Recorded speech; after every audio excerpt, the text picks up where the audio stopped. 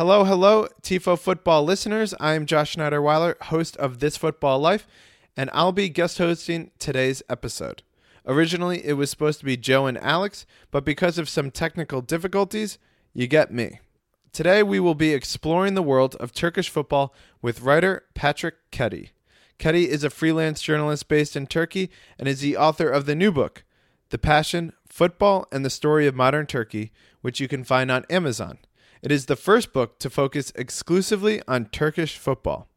In this episode, we talk about match fixing in Turkey and why it's been so prevalent in its history, the Gezi protests and football activism, fan groups and their relationship with hooliganism, how the government uses football as a political tool, and the reasons why Turkey has some of the most passionate fans in the world.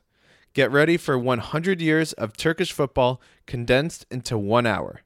Enjoy my chat with Patrick Ketty. I'm here with author Patrick Ketty. Patrick, how are you doing today? Yeah, I'm good, thanks. How are you? I'm doing excellent. I've just finished reading your book last night, and I thoroughly enjoyed it. A lot of interesting tidbits in it, and I want to start at one of the most interesting, something that I've always enjoyed, which is football chants. And I want to just read a little quote, which is, "With the score 3-2 at the final whistle, the victory sent Beşiktaş to the top of the league. Sex on the beach, crowd the fans in victory. I don't know why. It's a famous song," said my ecstatic friend by way of explanation. So I'd like to know, do you have a favorite chant or song that you've heard in Turkey?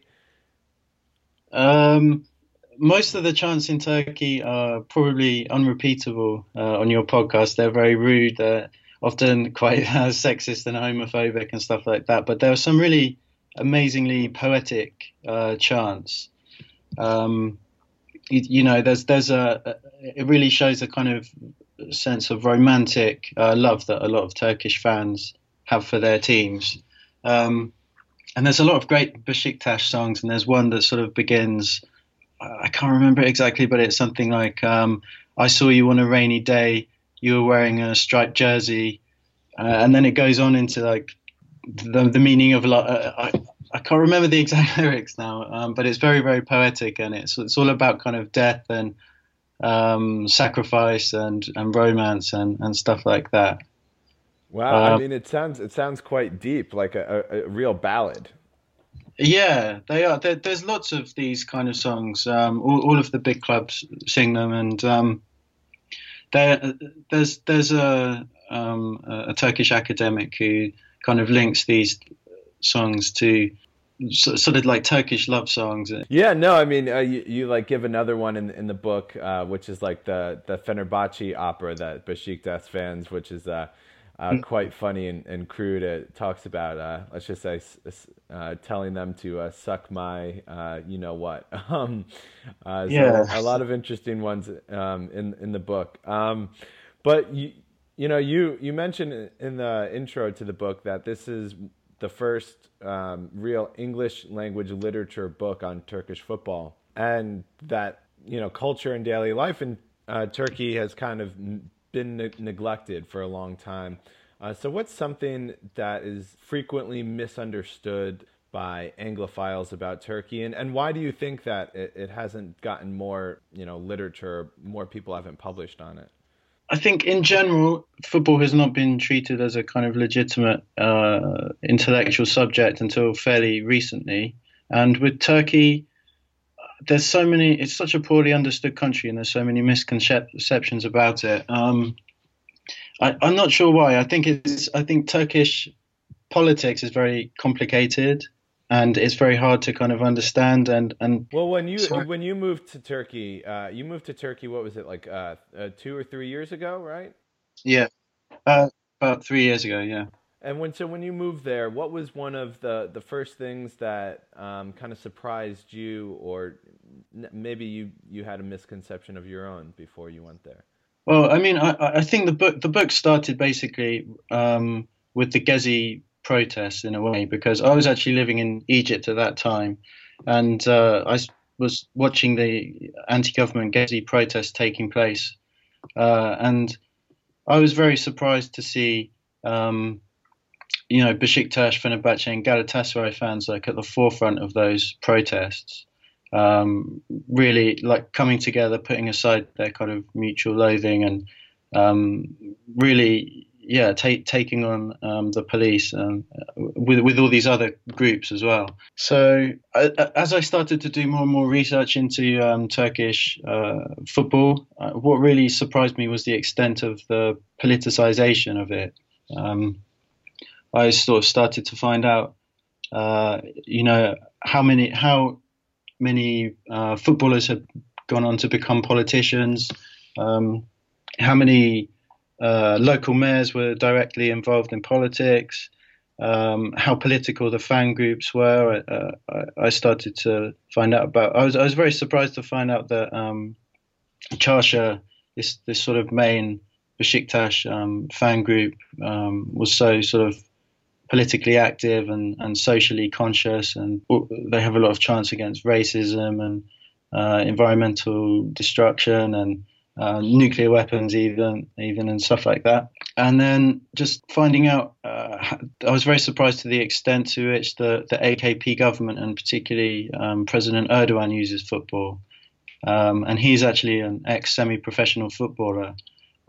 He's sort of constantly talking up his past and his as a footballer, and he has this whole mythology. He tells these kind of odd stories about himself, that Fenerbahce tried to sign him a couple of times, but he turned them down, that his football career kind of came to an end because he refused to shave off his beard after his football team was taken over following the military coup by a military figure.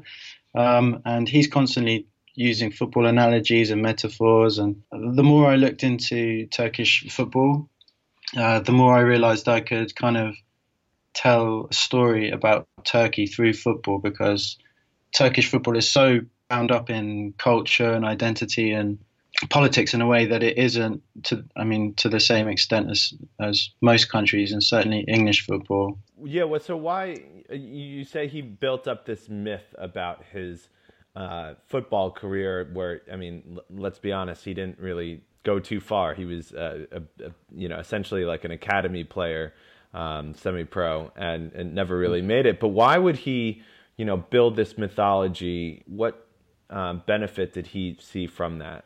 Why would he do that?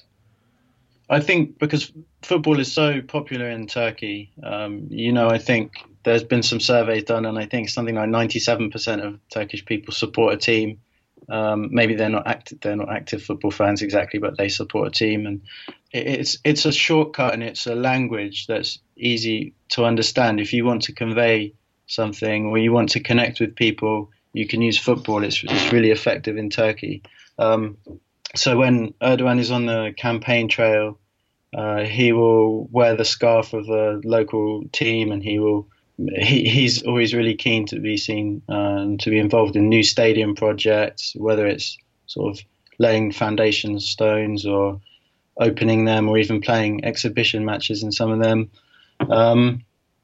So I think on the one hand, football in Turkey has always been political, even going back to the Ottoman Empire.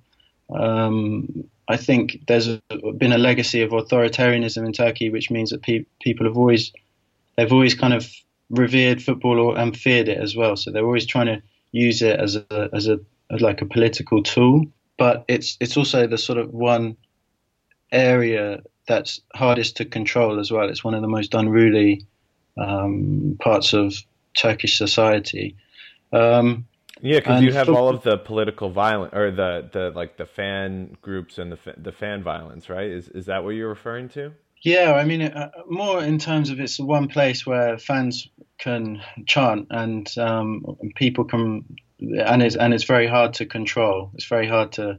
Turkey's become a lot more authoritarian in recent years, and the media is kind of completely under the control of the government, and they are really changing education dramatically. But football is harder to control, just because there's large numbers of people and they're kind of unruly fans. So. Yeah, so okay, you're referring to the activism, which I want to get to later on. But Before we get to that, you mentioned 97% supported team, even if they're maybe not quite active. But I think I read in your book something like 3/4 of Turkish people are active football fans. Where did this strong fanhood? Where did it come from? Was there an event, or how did their culture foster this, or how did it get so high? Yeah, I think it built up over a long time, and I think if you look at the very first Turkish football teams, they have a kind of a kind of nationalism around them. So you have the Black Stockings, which is the first ever Turkish Muslim team, and their founder was saying that he wanted to smoke out the English and the Greeks on the pitch, and I think that was a very light-hearted comment, and it was a joke, and he had a lot of English friends, but there was this sense that football was this sort of vehicle to promote nationalism, or at least reflect nationalism. And Galatasaray as well, with their founder Ali Sami Yen, he was quoted as saying that they wanted to play football like the English and have a colour and a name, and defeat the non-Turkish teams. And so I think from the very beginning there was this sense of maybe rivalry with foreigners, and I think it built up over time, and football became much more popular in Turkey in the 1950s with big waves of urbanization and kind of burgeoning press and broadcasting, and a big rise in football betting, and football became professionalized in the early 1950s as well. And Turkish people in general are they tend to be quite passionate, and they pour a lot of themselves into their clubs, and they really strongly identify with their clubs. And I think this has just grown and grown over the decades. Yeah, I mean, you mentioned its strong links with nationalism. I remember reading a story in your book about when, like, some of the British occupying forces were playing them, and the Turkish teams actually would win. I think I read that Fenerbahce was like they were the creme de la creme back in like the 20s and 30s, and they used to beat on all these English teams, and that brought a great sense of nationalism and pride, because they just had the Turkish national independence and such. But you mentioned fan groups, and that the first part of your book it seems is all about the various different fan groups in Turkey. Can you describe kind of the fan group culture in Turkey and what that's like, and maybe compared to fan group culture in the UK? Because I know obviously you're from Reading, and you're probably well versed in that. So yeah, I mean, the way that fans behave in the stadium in Turkey is very, very different to in the UK. I mean, it's more like similar to kind of ultras culture that you would get in Spain or Italy or Eastern Europe. It's very noisy. There's normally a lot of bouncing and shouting fans. They have these kind of conductors. They're called amigos. They lead chants, and they sort of really whip the fans into a frenzy. And I know they often shout at fans and get angry with them if they're trying to watch the match, and they're not sort of concentrating on supporting the team. And I have some Turkish friends of mine who actually they really like to go to English matches, because they can kind of just sit there and watch the match and enjoy the action. And one of my friends has been slapped before by his fellow fans in Turkey for not chanting enough for his team. So they're really into flares, and there's often kind of these flashbang explosions at matches, and they're into this kind of epic choreography. It's much more colourful than English football. There's not really this kind of casual sort of culture. There's that nearly every person in the stadium has some scarf or some colour of the team on them. So yeah, it's just a much more cacophonous, passionate and unruly experience in Turkey. But in terms of also off the pitch, they're also organising in a different way a lot of the time. we could get into that maybe. I don't know. Yeah, let's get into it now. Let's go there. Yeah. So yeah, there's lots of groups. There's all kinds of groups in Turkish football. I mean, Fenerbahce, Galatasaray, they have lots of different fan groups, and they kind of sometimes they are reflecting political ideologies. Sometimes they're just based around personalities or relationships with the clubs. And so I was talking about Çarşı earlier. It's this kind of vaguely left-leaning main fan group from Beşiktaş.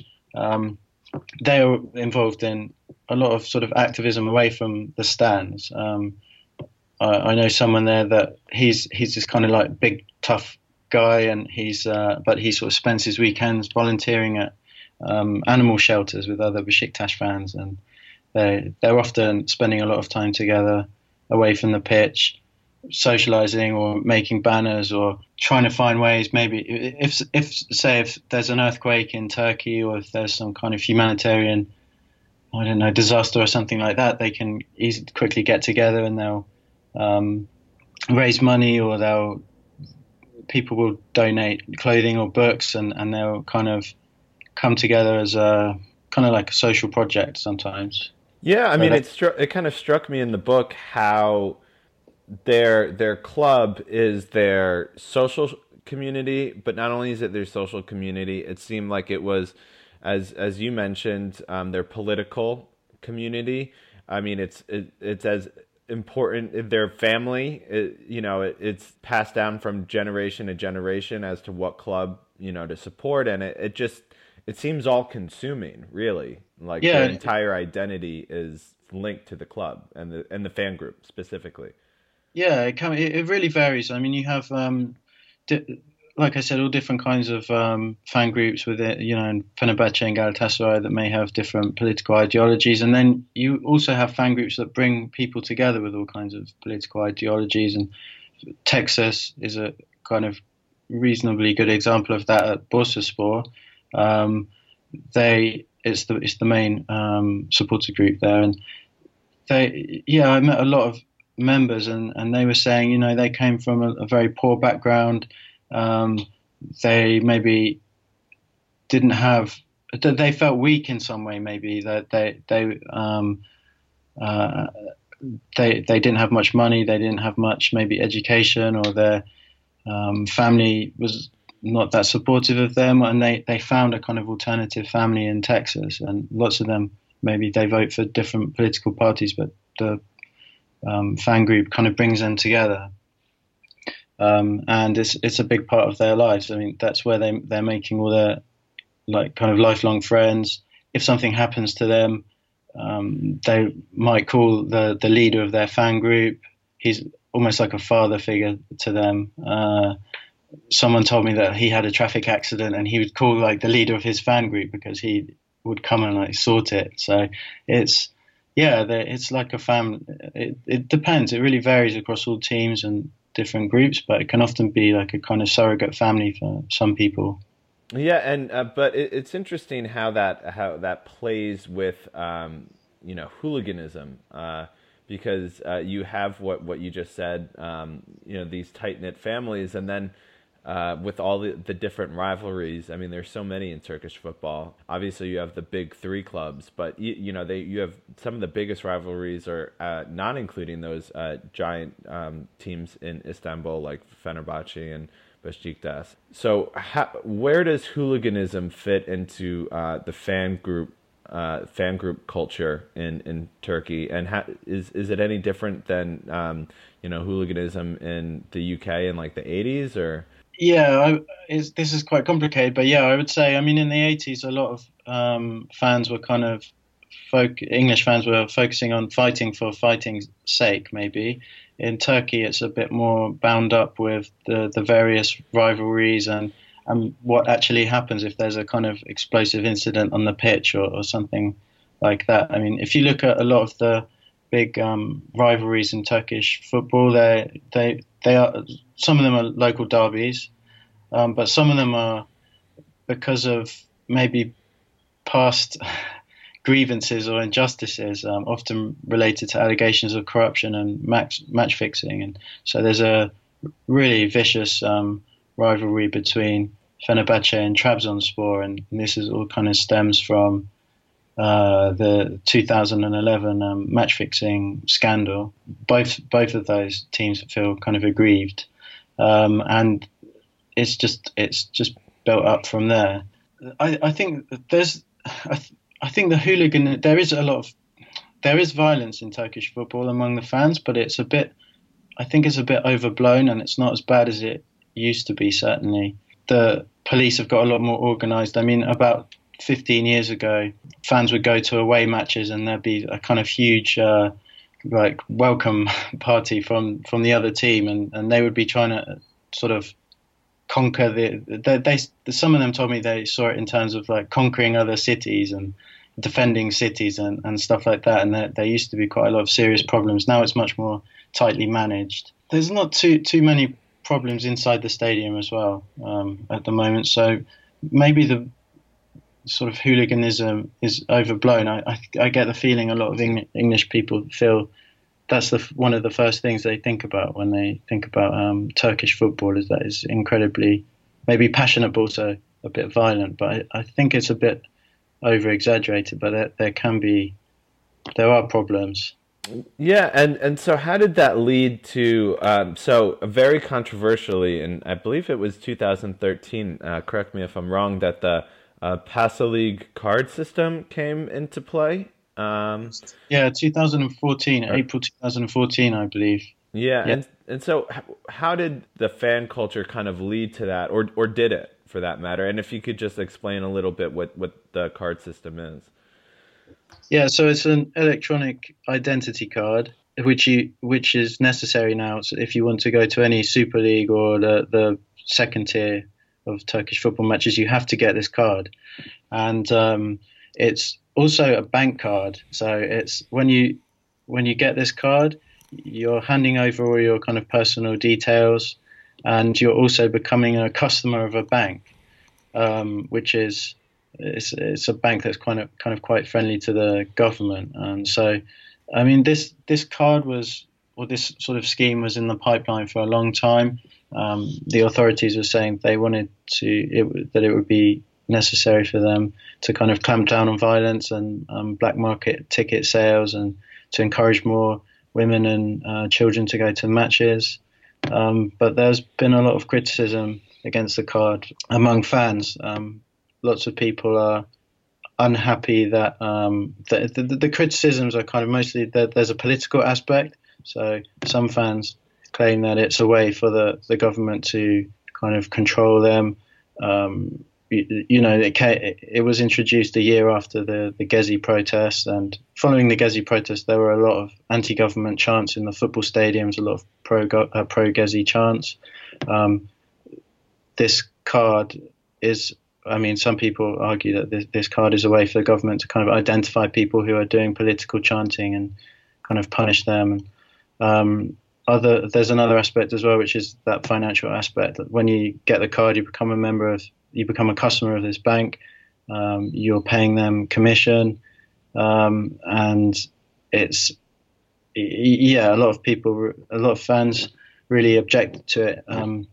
Particularly in the beginning, there was a huge decrease in attendances, lots of boycotts going on, and lots of people see it as a way to kind of control and gentrify fandom in Turkey, to make it a bit more docile, to kind of remove any kind of political activity in the stands. And also it's a way for for this bank to get more customers and make money. Is it still kind of reviled, and are people still upset about it, or have they kind of just gotten over it? Some people are, but I get the sense that people are mostly over it now. I mean, they've just got used to it. These kind of cards, they haven't really worked in most places. I know there've been sort of similar attempts to introduce identity cards in Italian football, but it's in place in Turkey. I mean, it's been in place for 4 years now, and I think most fans are just resigned to it. Attendances still didn't recover fully, but they are definitely increasing all the time. And fan groups at Chelsea were unhappy with the card. Now they they have it without any difficulties. There's individual people that probably still refuse to get it, but I get the sense that people are just kind of resigned to it now.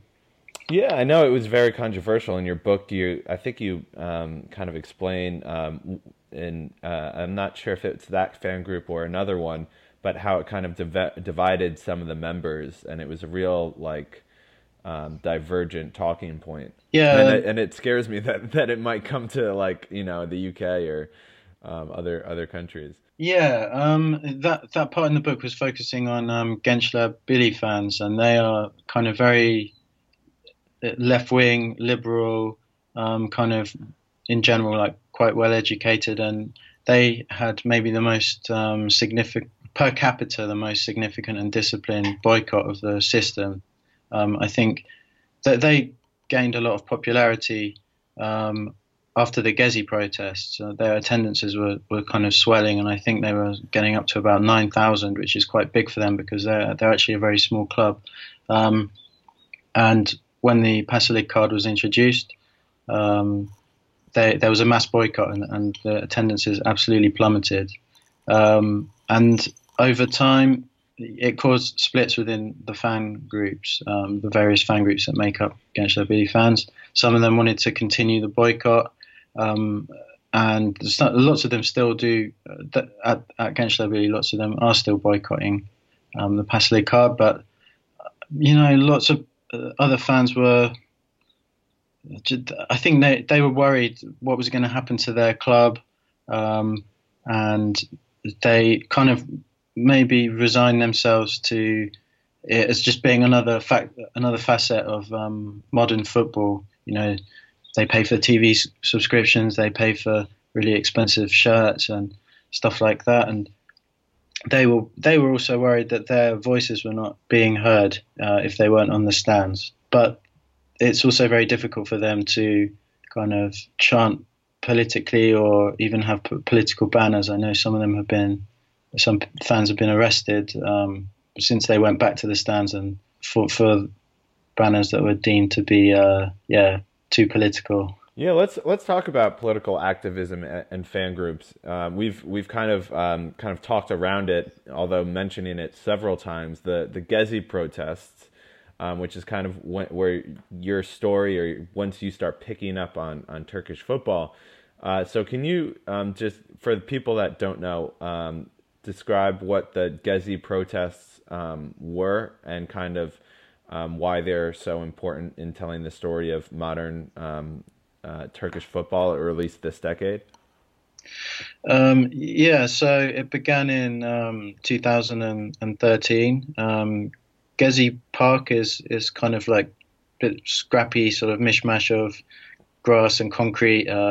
It's a kind of rare green space on the European side of Istanbul. It's in the corner of Taksim Square. It's this vast square in the center of Istanbul, and the government wanted to basically not raise it, destroy all the trees, and build there used to be an Ottoman barracks based on where the park is. They wanted to build a barracks and maybe a shopping center and possibly a museum. And this square has a lot of kind of cultural symbolism. I mean, it's really, a lot of people strongly identify it with Kemalism, the ideology of Ataturk, the founder and first president of Turkey. People associate it with secularism, and there is it's now derelict, but there's an Ataturk cultural center in the square, and there's a statue of him. And lots of people have been angry with the government's approach to the environment, and also to what they see as gentrifying and Istanbul. And so there was a small protest. They started to knock down the park in, I think it was May 2013, and there was a very small protest against it, and there was a huge violent response by the police, and something just snapped, I think, in a lot of people, and all kinds of people started to come in and protest in solidarity, and not just in Istanbul but across Turkey, and all different kinds of groups started to come together. So there were feminists, there were LGBT people, there were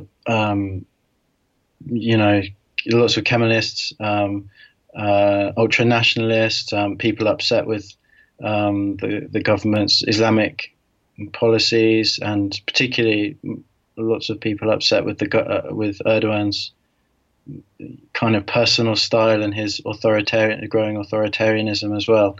So these protests they're absolutely huge. I mean, millions of people were protesting across the country, and yeah, football fans were a big part of that. And this is what I was talking about earlier with this kind of, it's been dubbed Istanbul United, and fans of Besiktas, Galatasaray, Fenerbahce were really at the forefront of the protests, and they have a lot of experience of clashing with the police. They know how to deal with tear gas. They know how the police are going to react in certain situations, like when they have to kind of run, when they can stand their ground.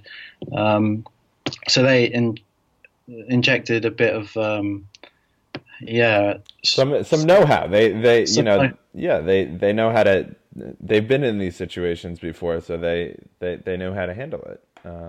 They weren't. Yeah.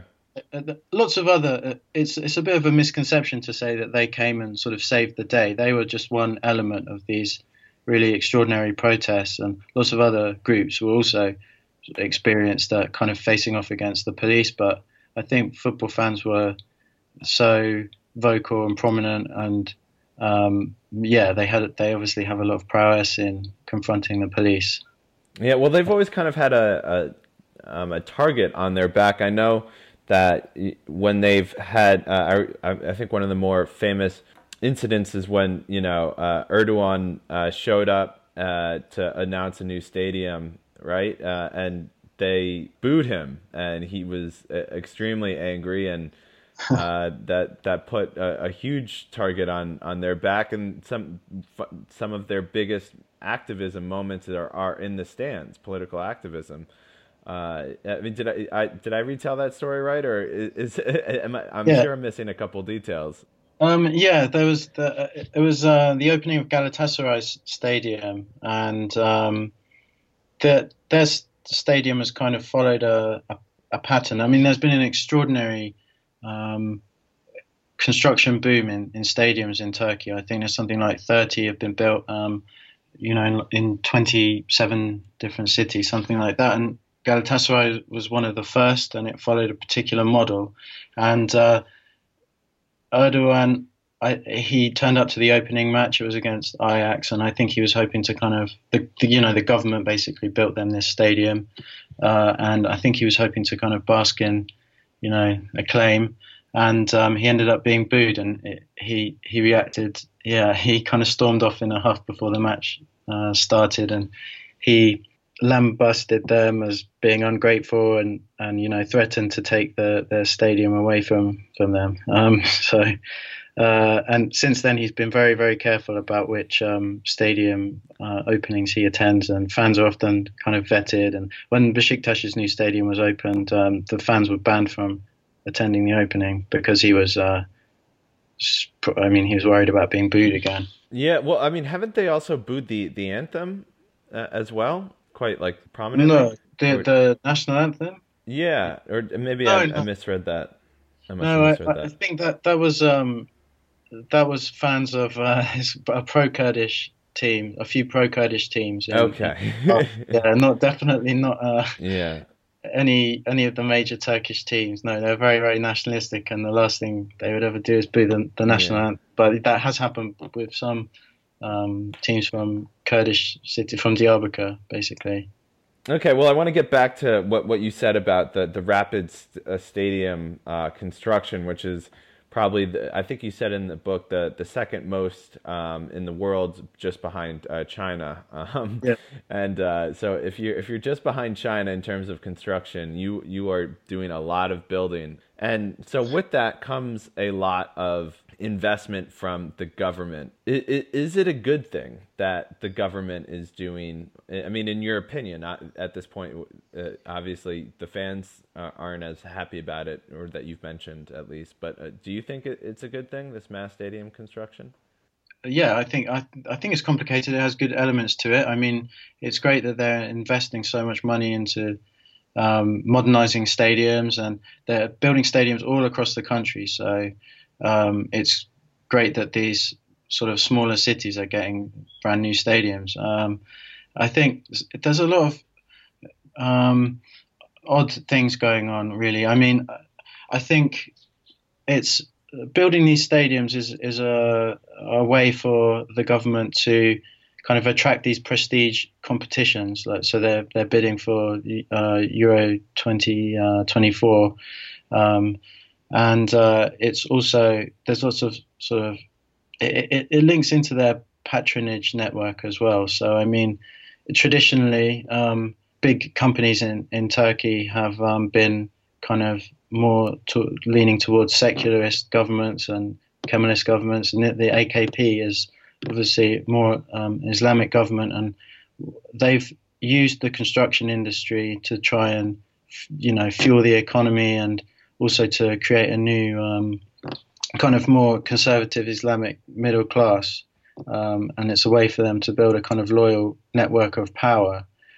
So they've been building, a staggering amount of infrastructure projects, bridges and airports and roads, and stadiums are a part of this. So if they can build a stadium in a small Anatolian city, then they're bringing a degree of work to that city, and they're showing to the people there that they are getting things done.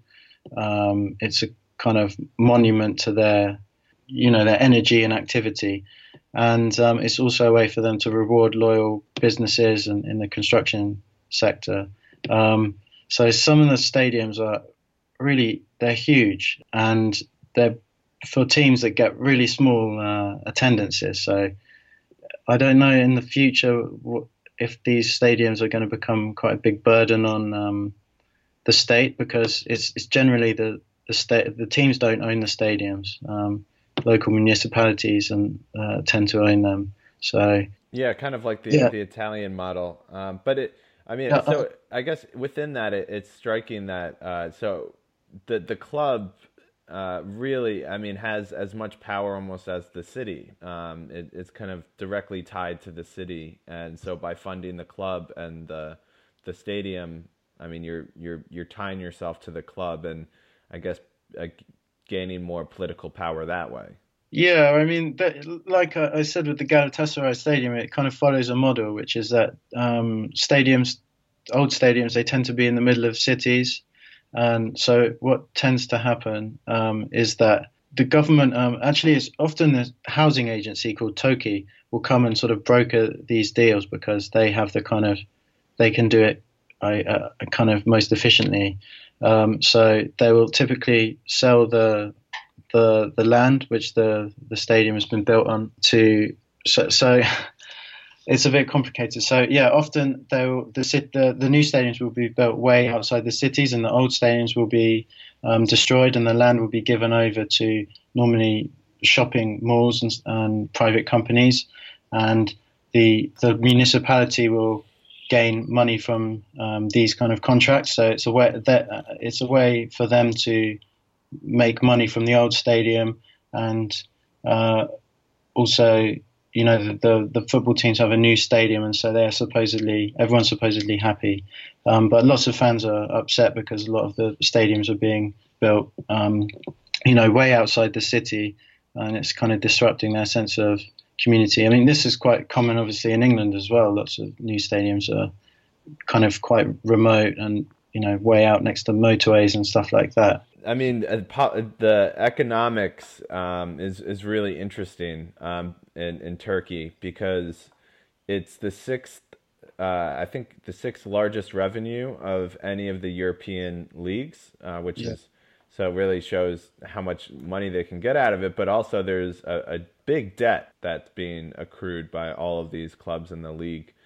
Yeah. And, as you mentioned before, attendances ever since the Gezi Park and Paso League, or actually since the Paso League, not the Gezi Park, but the Paso League system have been down. Is the financial state of the league is it going up or is it going down? Good question.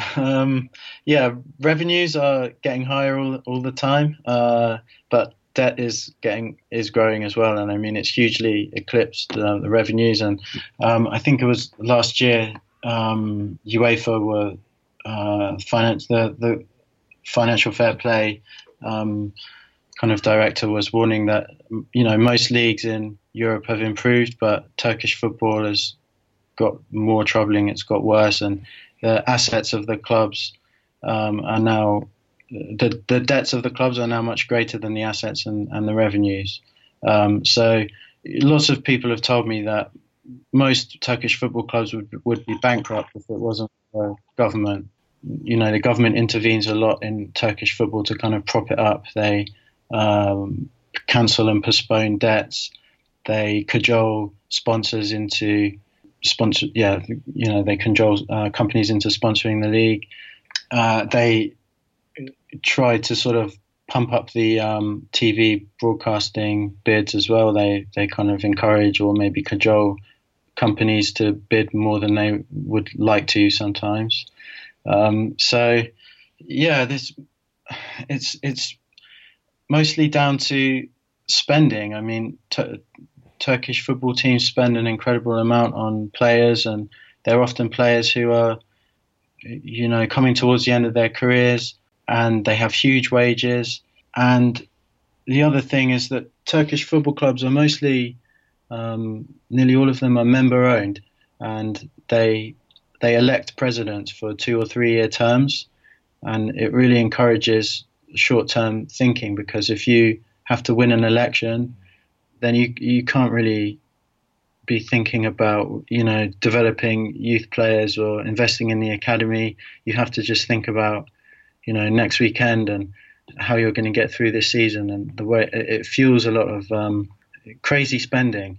And the debts are the responsibilities of the clubs. So you can come in as a president, you have access to a lot of credit, you can spend a huge amount of money, and then if it all goes wrong, you can just walk away without any liabilities. And it's a really growing problem. It's a huge problem in Turkish football.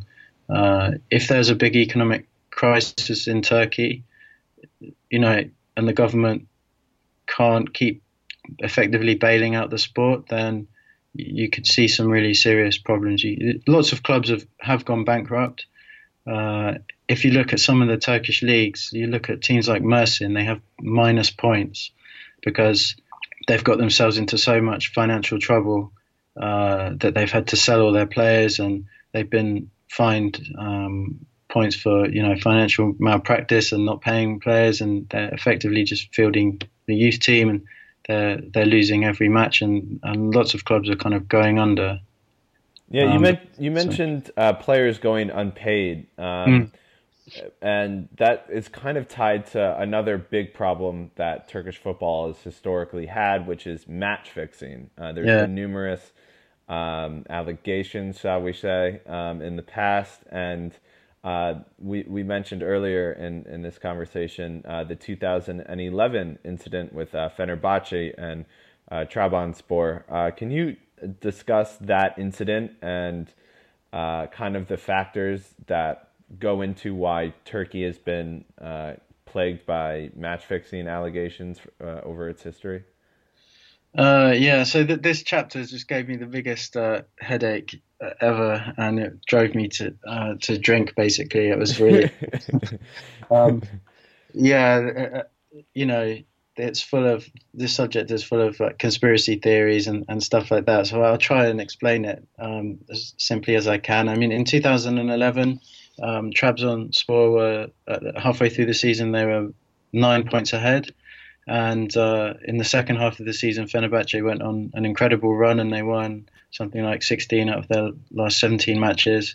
And they took the title on the last day of the season from Trabzonspor. And a couple of months later, there was it's called the July 3rd scandal. Lots of football directors and presidents and players were arrested, and 16 out of the 18 clubs, Super League clubs, were implicated, and Fenerbahce was accused of playing a leading role in match fixing, so paying teams to play badly against Trabzonspor and paying teams to play well against Trabzonspor, paying teams to play badly against Fenerbahce in matches that would help them. And they completely deny the allegations. So this saga has been going on and on through various twists and turns. The president of Fenerbahce, Aziz Yildirim, was arrested and accused of playing a leading role. And he spent about a year in prison, and he was found guilty. And then he was later cleared as the investigation kind of changed with the changing political scene. So lots of the initial prosecutors were linked to the Gulen movement, and there's all kinds of theories that they wanted to... I should say the Gulen movement is basically a network of businesses, schools, media outlets that's linked to Islamic cleric Fethullah Gulen. They were allies with the AKP government. They later fell out with them. So when they were still allies, lots of Gulenists were in the prosecution and in the judiciary. And Fenerbahce claimed that there was a plot to bring down Aziz Yildirim, the president of Fenerbahce, and take over Fenerbahce as one of the most important clubs in Turkey. That's their theory.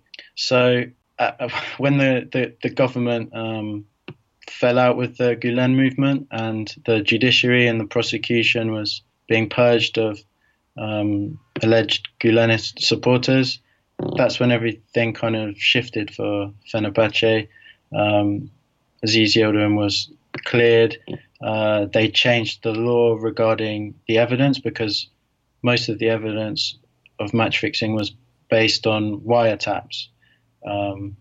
So that evidence was basically rendered inadmissible and discredited. At the moment, Fenerbahce has been cleared in the courts. The Turkish Football Federation basically cleared Fenerbahce in a way. I mean, it's a bit complicated, but they said that some match fixing had taken place, but the presidents didn't know about it. So it's a little bit complicated, and it's very much bound up with politics. But match fixing has been a serious problem in Turkey for decades. People have always suspected that it's been going on, and there's been lots of different investigations into match fixing throughout the years. I mean, it's widely accepted that it has been a fairly widespread practice, both in terms of gambling, so making money by ensuring results, and also for sporting success or to avoid relegation and stuff like that. And part of it is to do with the financial problems in Turkish football, because if players or referees or coaches even are going unpaid, then they're much more open to accepting bribes and stuff like that. Of course, I mean, they got to get their money somehow, so they turn to fixing matches. But I mean, is that 2011 incident? I mean, when I was reading it, I was much like you. I was like, oh my God, there's so much going on here. Like, I mean, I was astounded you could get your head around all of that, because I know I struggled for sure. But is that 2011 incident, like, have the Trabzonspor fans, have they gotten over it? Like, is it still like, essentially, is it still current? Yes, definitely. It's had a lasting impact, and Trabzonspor fans have not gotten over it. So they are still, Trabzonspor are still trying to get some kind of legal redress. I mean, UEFA and the Court of Arbitration for Sport did an initial investigation, and they ruled that Fenerbahce had fixed several matches.